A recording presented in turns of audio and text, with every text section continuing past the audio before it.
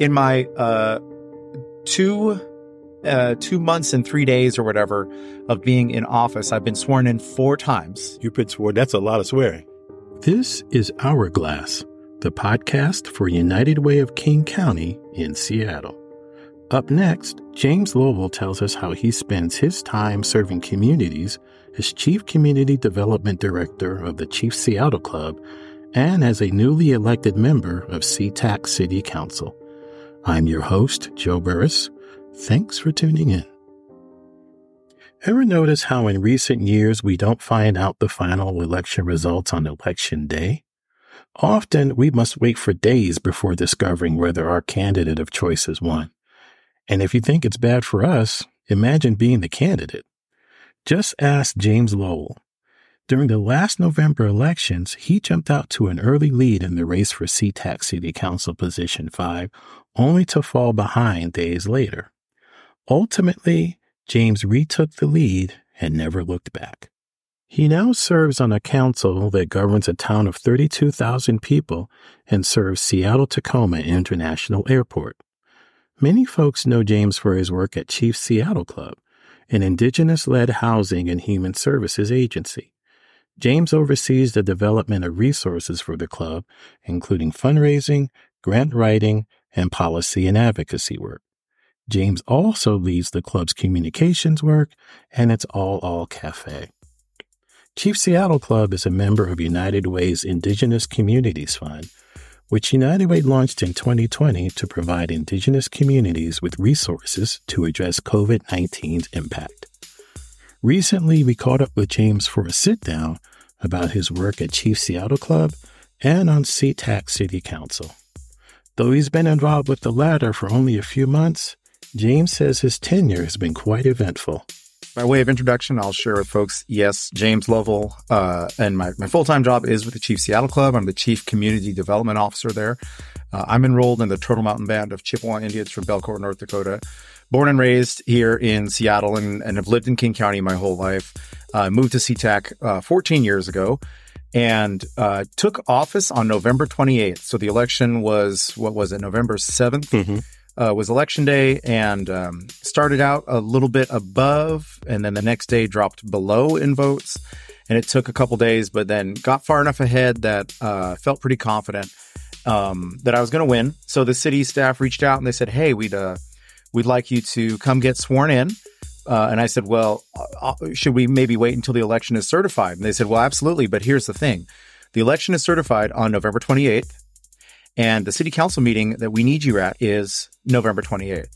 So the election gets certified it's like 4:15 or something. And now the only reason I'm even being considered for being sworn in November instead of January when you typically take office from a November election is, about a week before the election, there's 2 of us who have been running our respective races for months at this point in time. And there's someone in position 5 already, and he only has a few months left. And for whatever reasons, he had to resign from city council. Now, this cap comes like a week before the election. And we're in a low information city where we don't have things like the Seattle Times or the Stranger or really anyone covering the election really closely. We don't have debates or anything. So we're in a pretty low information zone as far as publicly available information about politics and candidates. So I have no idea what my opponent's mind was thinking, but I was like, well, what does this mean now that this person has dropped out of the race? Because not out of the race. Sorry, he wasn't running. He's resigned. Right. So the city council goes from 7 elected down to 6. Okay. And so, my mind was racing in late October, early November. Is like, are they going to appoint someone who will sit in this seat for like 3-4 meetings and then let the victor from the election take over? And apparently SeaTac policy is that you just let it sit until the general election is complete and certified. And then whoever it is that was the winner takes office early. So November 28th, right, 3 weeks after Election Day, they certify the election at 4:13 p.m. or something like that. Mm-hmm. Within an hour, I'm standing in front of the city attorney, the city clerk, doing kind of the back office legally binding oath of office. an hour later or something, like 6:12 p.m. On the first day I'm a city council person, they do the public swearing in front of, this is where the public is available to come in and watch and celebrate. Mind you, there are 3 other people who had just won their election for SeaTac City Council as well, but they aren't doing this because they 2 of them were already elected, and one was elected to a position that wasn't immediately vacated or vacated just before the election. So I get sworn in, and then I get sworn in. And then we have 2 or 3 meetings. And then City Council ends for 2023. And December 26th, the day after Christmas Day, which we celebrate in our house, day after Christmas Day, we come in for the legal swearing in again. Because now the first swearing in was to finish the previous term. The previous term, okay. So now we're getting forward with my actual 4-year term. So we do the legal swearing in December 26th, and I get sworn in again on January 9th in the public ceremony that friends and family come into. So in my 2 months and 3 days or whatever of being in office, I've been sworn in 4 times. You've been sworn. That's a lot of swearing. Yeah. Well, and I swear a lot in my daily life, which I've got to work on as well. But this is so when you ask, what has life been like for you after taking the oath of office? Like, come on, Joe, give me a choice of which one. Between 2 oaths, it was an hour, another 2 oaths, and then you wait 3 weeks, take some more oaths. By the end of it, here's the good news. I've been sworn in 4 times. I'm probably as good as anyone has ever been at the city of SeaTac at reading the recitals for the oath of office from the rapid fire swearings in. Life has been amazing. Mm-hmm. I had an incredible 2023. The campaign reminded me why I care about system change, why I care about things like the United Way, people who stay at it and do collective impact work, why I care about individuals. The election is reminding why I care about the power of individuals, individual leaders, folks who decide to run for office, folks who know they'll never run for office and still lead from behind. I got so much incredible support during the campaign. And it's not just that folks supported a run for office. They supported having another elected official who was informed by the community, who so far is trying to be accountable to the community. And I think I've done it so far. It's been a little easier because I've only had a couple of meetings. Mm-hmm. But it's been it's been fast paced because of all the swearing ins. We got committee assignments. So now I know, in addition to my full-time job at Chief Seattle Club, one of the most amazing nonprofits to have ever existed, I also serve on the board of RVC, formerly Rainier Valley Corps. Oh, okay. I'm the board president this year now, and I'm on the board for the Alliance for Pioneer Square. So trying to do as much to keep the places and the people and the communities I care about centered. I'm also on the Planning and Economic Development Committee, where I am the new chair for that committee for the city of SeaTac. Okay. And I'm also on Transportation and Public Works. And so those are Transportation and Public Works I feel ready for that, because during a campaign, if you've ever run for office, you'll know this, or if you've ever door knocked for someone running for office, you hear a lot about sidewalks, you hear a lot about transportation, you hear a lot about public works. And it speaks to day to day, people are going to talk to you about the things that make every day difficult, as opposed to every 6 months there's some big, political issue. Folks really care about day to day. I care about day to day. So I'm really ready for that committee. Planning and economic development is one that I was really hoping for, because a lot of what we do in the nonprofit sector, right, is we are planning. A lot of folks think we're responding to the ills of society, but especially on the fundraising side, we are planning, how can we keep this organization financed? How can we support our leadership, our board, our executive director? What are the kinds of grants and structures our organization needs to take over the next 10 years? How can we serve our program team? So it's all about planning and financing. And then economic development for the city of SeaTac. We're at a really rich part of the city's history. We've got a pretty solid relationship with our businesses, many of which are oriented around the port, the airport in the SeaTac. So we have a really large hotel footprint. Lots of amazing small businesses that are going to feature more prominently than they have in the past, I think, because of the age of the city. We're now 30. We're founded in 1990 or 91, so we're 30-some years old, and really ready to take off as this expansion of strong partnership with the airport and the Port of Seattle, strong partnership with the rest of South King County, and let's figure out what the economic future of SeaTac looks like beyond being a through point for other places, because it's really an incredible city. You and the Chief Seattle Club has just done remarkable work along the lines of addressing the issue of homelessness in this city. And so I wanted you to, because we've done a lot of work with you, but I want you to just talk about, you know, just how Chief Seattle Club has taken steps to address that. So I'm going to shift hats here then. I'm kind of setting aside James Lovell, SeaTac City Council member, position 5, sworn in 4 times in 4 times 38 days or something like that. 4 times sworn.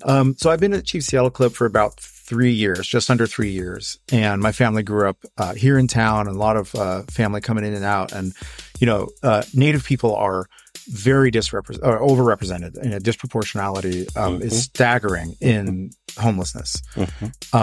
In the 50s, Native people were relocated, somewhat forcibly, you know, kind of like false incentives and promises. If you leave the reservation and come to the cities, you'll have housing and education and healthcare and all these things. So folks travel, like my mom and her family travel, 1,500 miles to Seattle. They actually relocated initially to Tacoma.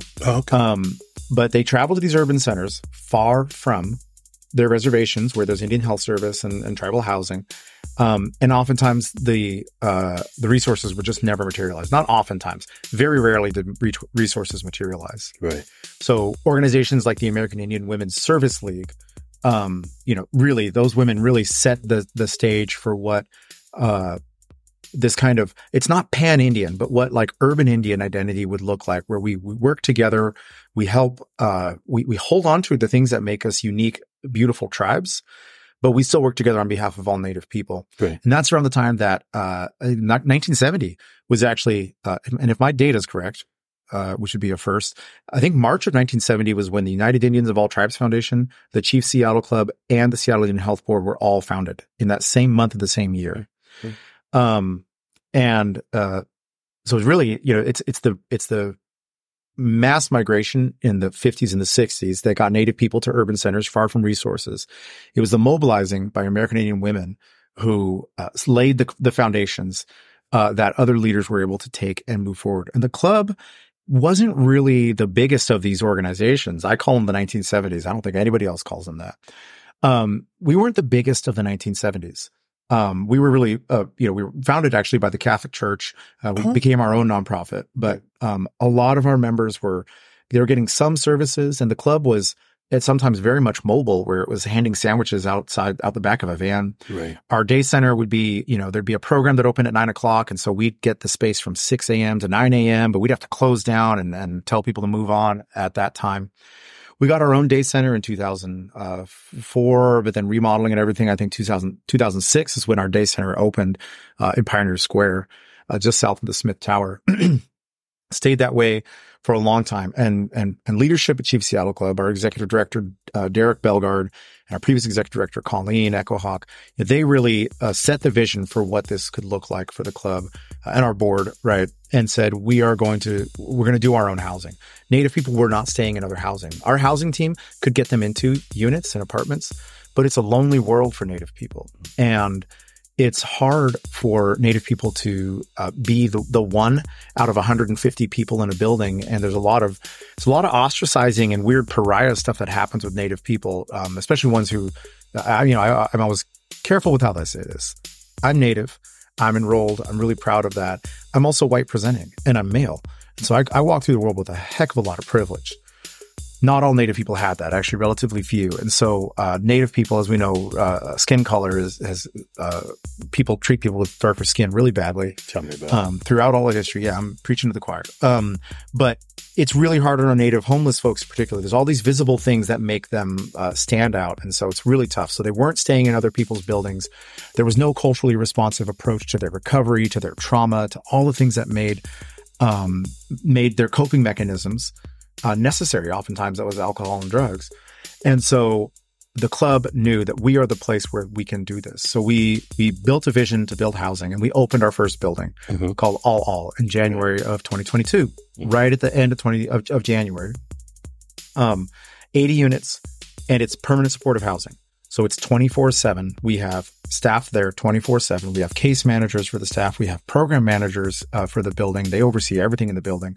We also have launched a traditional mental health worker model where these are not licensed clinical mental health workers. These are lay counselors who are Native people with a real deep background in Native culture and traditions. These are folks who have gone to their ceremonies their whole lives, folks who have fought through a lot of the challenges it takes to hold on to a culture that was illegal in many ways and shapes, right? Native American Religious Freedom Act was 1978. Parts of our religion were illegal up until 78. Our arts and crafts were not ours until 1990 with the American Indian Arts and Crafts Act. I'm probably getting the title wrong on that. Other people could make Native art and say, this is a Tlingit piece. This is a Ojibwe piece, even if the artist was not that way. And it's not a perfect act. None of these are perfect acts, but they've given us places to start the conversation. So since our identity was effectively illegal, it's taken this kind of work to bring it back, which is traditional mental health workers who bring culture, who bring language, who bring drumming and singing and medicine and storytelling and coffee conversations and bingo nights, all these things that make people feel whole and seen. And that's why people do better. Native people do better at Chief Seattle Club, whether it's our shelters. We have 2 transitional shelters open right now. We have our first building, all, which is a Lachute Seed word for home. That was a kind of traditional capital campaign where low-income housing tax credits funded a big portion of it. This incredible group of individual donors and foundations funded a huge part of it. And our public partners came in and supported a lot of it.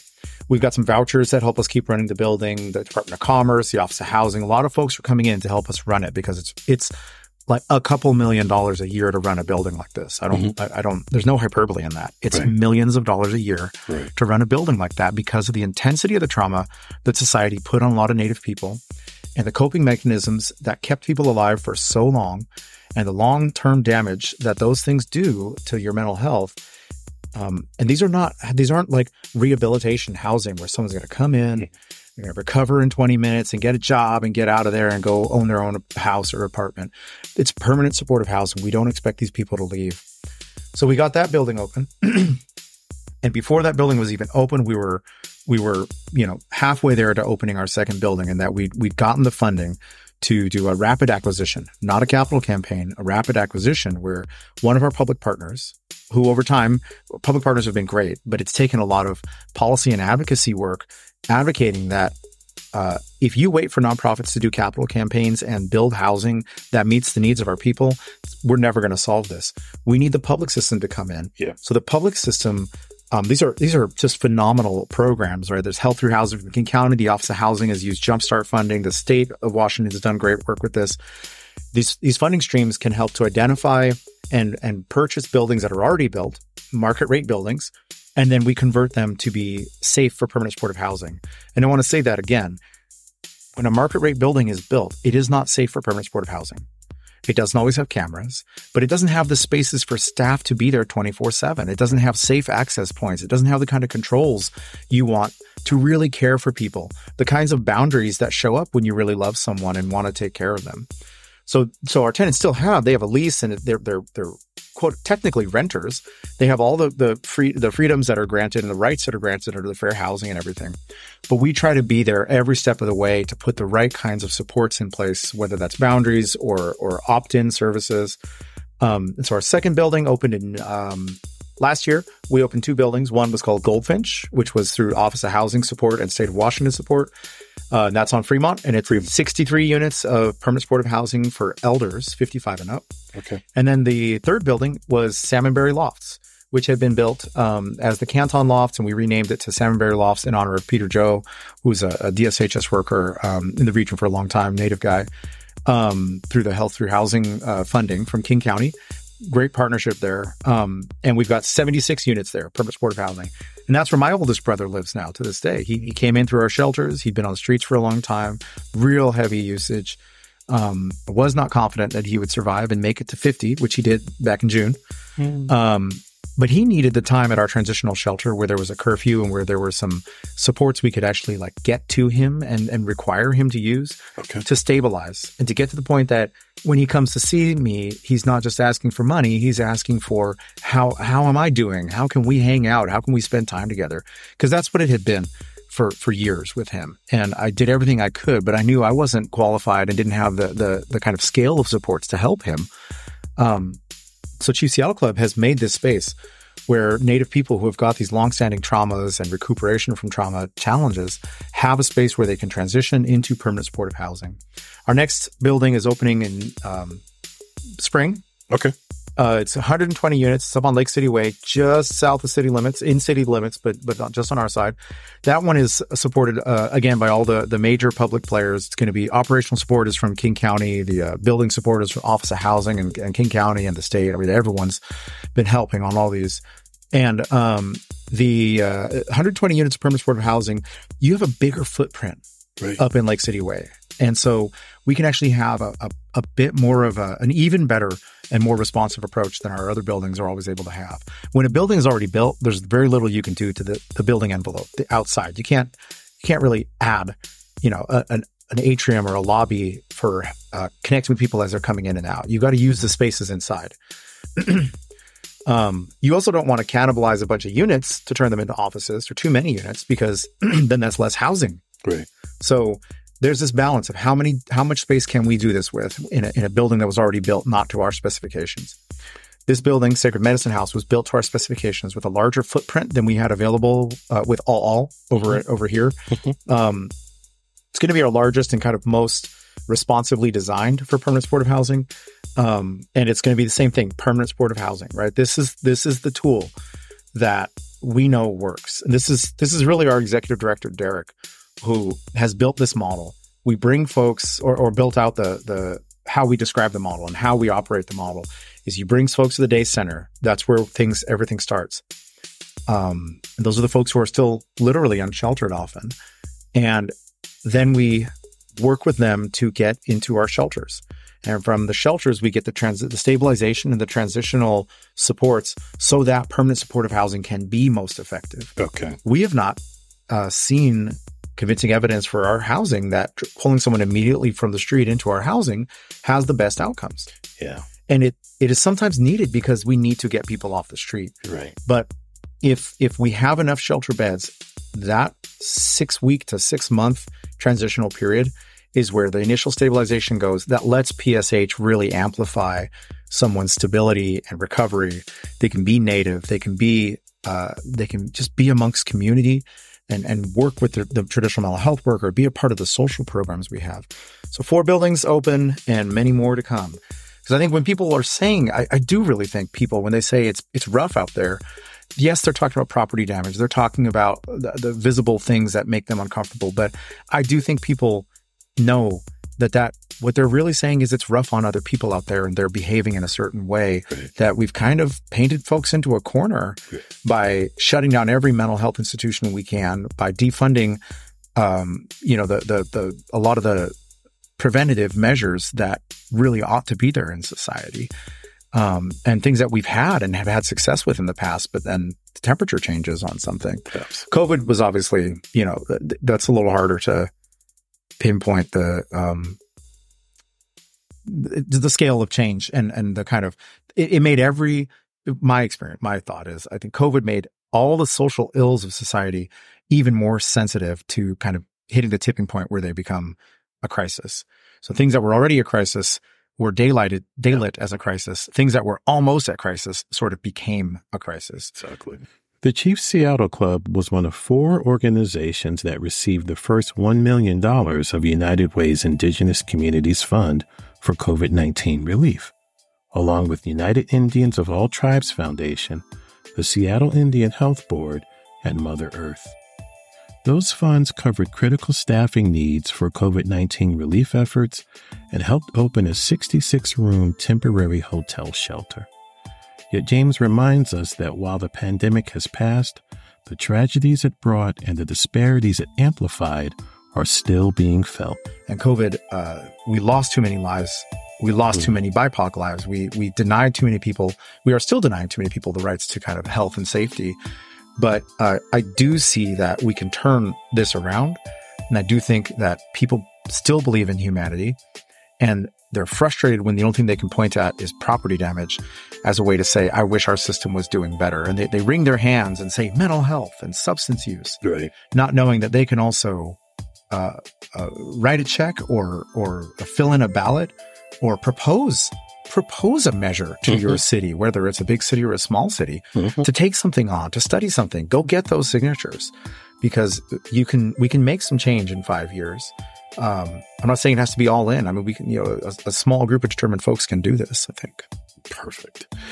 That is James Lovell, 4-time sworn in SeaTac, member of the SeaTac Council and Chief Seattle Cloud. Thank you so much. Really appreciate it. Always fantastic to talk to you. United Way of King County partners with local organizations to keep our neighbors housed through rental assistance. Those partners include Urban League of Metropolitan Seattle, who say that access to safe, habitable, and affordable housing is more than a basic need. It is a human right. Urban League Housing and Financial Empowerment Department offers a wide range of programs and services designed to address housing needs, financial literacy barriers, and access to basic economic resources in low-income and otherwise vulnerable communities. The Urban League serves as a liaison between United Way and the community to prevent eviction and homelessness by providing emergency rental assistance for families that meet United Way eligibility requirements. For more information, log on to urbanleague.org/housing.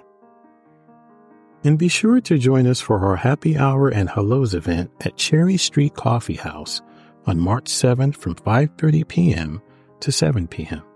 Network with like-minded professionals, bid on some exciting prizes to benefit food insecurity, and take action in the community. For more information, log on to uwkc.org/event/Cherry Street. At United Way of King County, we are working side by side with communities to build an equitable future for everyone. Hourglass United Way is a podcast that highlights how we and our partners spend time making a difference in our communities. Our work is made possible by the generous donations from people like you. Please send comments and suggestions about our podcast to hourglassunitedway@gmail.com. To learn more about our work or to support United Way, log on to uwkc.org. I'm your host, Joe Burris. Thanks for listening. Until next time.